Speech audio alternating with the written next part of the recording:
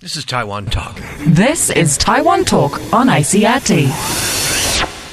Welcome to Taiwan Talk. I'm Eric Smith, and today I'm with Patrick Lin. He's the Vice President of Marketing and Sales at Lion Group, which is a major travel agency in Taiwan. Yes, hello. Patrick, congratulations on your company's IPO. You recently went public, so that means along with Phoenix Travel and Star Travel and a couple others, Lion is now playing in the big league, so to speak. Yes, thank you very much. We're very happy that we went through all the regulatory process and finally went public in Taiwan, fully listed. Okay, well, I want to talk a little bit more in general terms about the travel industry in Taiwan itself.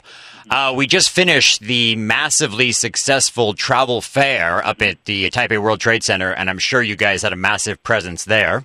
Yes.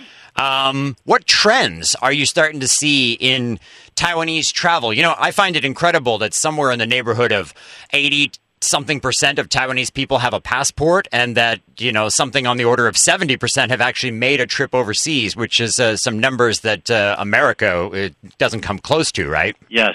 So, actually, you know, I think the numbers you point to are exactly the trends you're seeing, is that travel is becoming a necessity. It is part of it's part of the Taiwanese lifestyle now. I think something along the statistics of 1 in 2 Taiwanese citizens travel outbound from Taiwan each year, and then more and more travel within the country. So travel is definitely a necessity in people's lives here nowadays.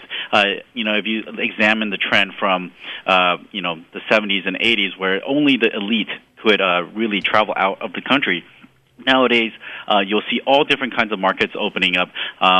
You know, we have very, very specific types of travel for, you know, golf only, for high-end dining, for, you know, scuba diving, for skiing, that really travel is becoming a way for all consumers to find their lifestyle choices.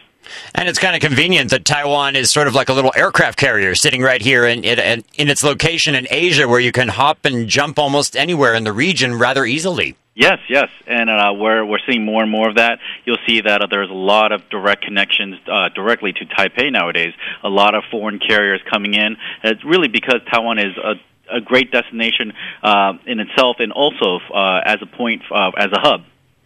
Okay, but as far as trends in traveling go, the biggest locations that Taiwanese people like to visit, I believe, are Japan, the United States, Europe. You could say that these are sort of like safer destinations. Mm-hmm. Are we starting to see a shift away from that towards being a bit more adventurous? Yes, definitely. Actually, it's funny you mentioned this. Actually, 30% of all outbound travel right now goes to mainland China. Okay. The next biggest destination is Japan, with roughly 20% or around those numbers going to Japan. And actually, you'll see all our lines are growing. Our more remote areas like Nepal, Israel, definitely the adventure travel is growing. And the backpacking segment, younger people traveling, what we call FIT, which is they just book a ticket, sometimes not even a hotel, and they find their way around when they get there. So definitely, the adventure travel is of top priority, and it's a new segment, and it's definitely something we want to see continue to grow. Yeah, you mentioned Nepal, Israel, places like that. Any other locations that are starting, in your view, are starting to get hot? Well, actually, you know, Hawaiian Airlines started flying direct to Taipei in July. Right. And actually, one of the hidden gems of Hawaii is that they have these outer islands that are relatively undiscovered by a lot of foreigners that, you know, are not from the United States or Hawaii, because, you know, they only go to Honolulu. So right. You know, right now we're really highly recommending people to travel to the outer islands of Hawaii. You know, other hot trends we see are countries like in Eastern Europe, like Romania, Bulgaria, Albania, Macedonia. These countries are again relatively unexplored. We have been sending a lot of people to Western Europe, but Eastern Europe is something that's just starting to open up. I'm Eric Smith, reporting for ICRT's Taiwan Talk. Join us tomorrow for more about Taiwan's travel industry. This is Taiwan Talk. This is Taiwan Talk on ICRT. I'm Eric Smith, and you're listening to Taiwan Talk. Taiwan's annual travel fair has just concluded, and well over 300,000 people stopped by to get the best deals in travel. I recently had a chance to speak with the Vice President of Marketing and Sales for the Lion Travel Group, Mr. Patrick Lin, and I asked him if Taiwanese people are starting to get off the beaten track a little bit and become a bit more adventurous. Yes, definitely. I would say that is a trend that is starting to pick up. Again, this is a specific type of traveler that is willing to not have everything planned out. So this is very, very different from the group travel. Which are these younger people? Generally, they're younger. They're usually more willing to, and they're more hands-on. They want to know everything about where they're going before they go. You know, this is a good thing because as long as there's more and more people interested in travel, it really helps to grow the segment. Right. All right. Well, speaking of the travel segment or the industry itself, I'm interested to know about the pricing for various package tours because we're seeing some stuff that is, I think I saw some flights to the Philippines that were like ridiculously cheap the other day, you know, something in the order of a couple thousand NT or something. Have we kind of hit rock bottom when it comes to prices? Is this as low as it can go, or do you think that the volume and the industry itself will support even lower prices in the future? Well, it's actually this question is maybe a little bit different or hard to answer because there's so many factors that come into, you know, especially airlines. They have to deal with high season, low season, the price of fuel, these type of things. But I would say, in general, what's going on in the industry is that we're creating more and more value to the customer.